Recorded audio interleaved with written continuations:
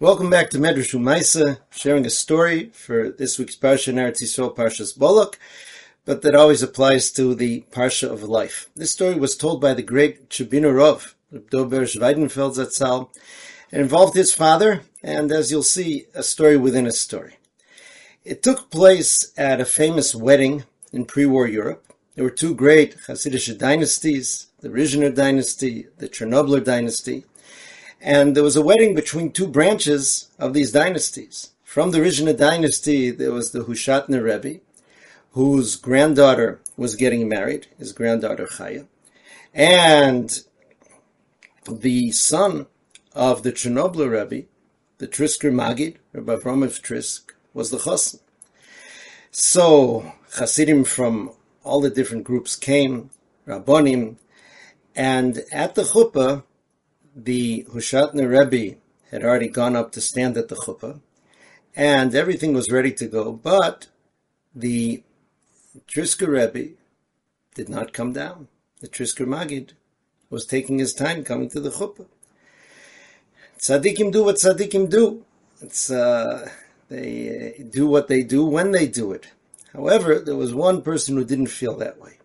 There was a chesed of the Hushatner Rebbe who was very upset by this. He felt it was a chutzpah for his Rebbe to have to stand there waiting, especially for somebody younger than him, to come down. When the Trisker Magid came down to the chuppah, this chesed had pushed himself close, and as the Rebbe walked by, there were a few versions as to what exactly happened. We'll pick one. He stepped on the long rashvulka, on the long coat that the Rebbe was wearing, causing him to trip a bit as he went down. This caused some consternation. The chuppah went on, but afterwards the Rebbe called over his chassid, the Hushatner Rebbe called over his chassid, and he called over the Trisker Magid, and he said, you have to be mazmin, you have to invite, so to speak, this chassid to a din Torah. And the reason why they wanted to do this was because ksheyesh din lamata, ein din lamala. If Beis Din takes care of a transgression here in this world and decides what has to be done, so then whatever din, whatever judgment is on the person from above, will also be satisfied by what the Beis Din decides. The chassid was beside himself. As soon as he did that stupid act, he realized what a terrible thing he did. And here, he was going to have to sit in a din Torah where his own Rebbe, the Hushatner Rebbe, and the Holy Trisker Magid were the side that were prosecuting, so to speak, that brought him in. He spent the whole night crying and doing tshuva, and he didn't know what he would do. The Tzadikim decided that the Dayan was going to be Rabbi Yaakov of Harimlov, right? Known by his sefer, the Kochav Miyakov, one of the greatest poskim of the entire generation, known as Rabbi Yekele, they called him. He was the father of the Chabiner Rav. So the next day, the chassid appeared, and when they asked him what he has to say, he cried, and he expressed his regret. He didn't know what to say, but he was clearly beside himself.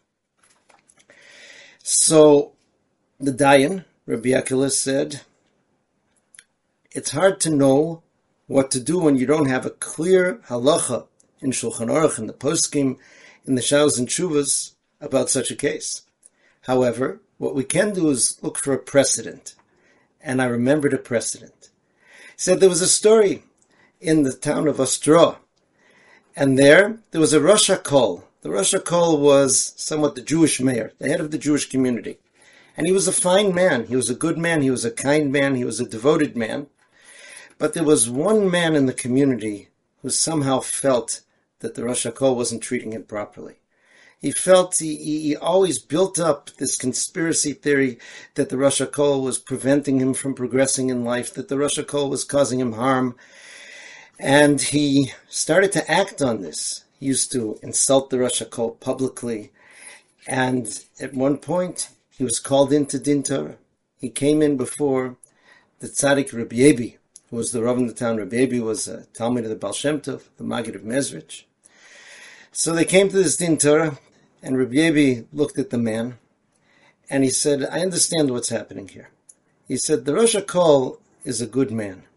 He said, this man is a very poor, suffering man. In the pain of his suffering and his difficulty, he has a warped picture of the Rosh HaKol. He's built up this image of him as an evil person who has it in for him. We simply have to repair that picture.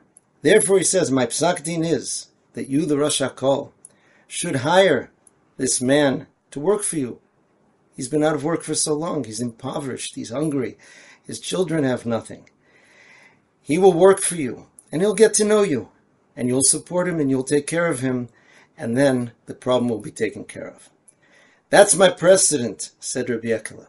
Therefore here, he says, I deliver the following psak. The Trisker Magid is known for his power of brocha.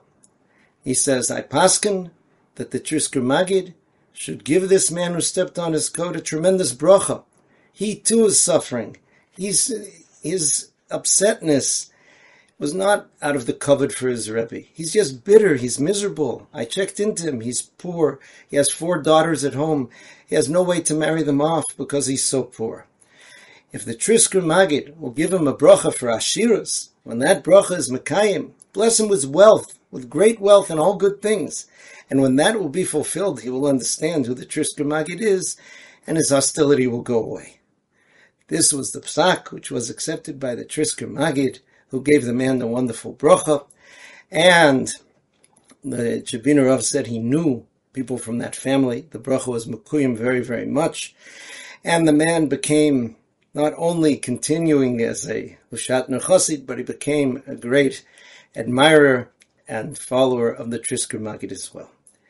The Parsha of Balak is about brochas and klalas. Bilam tried to bring klala into the world.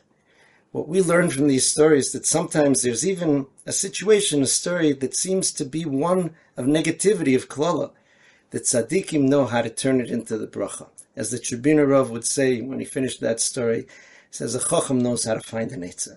A chacham knows how to find the right pathway in such situations. Wishing us all peace and bracha and all good things.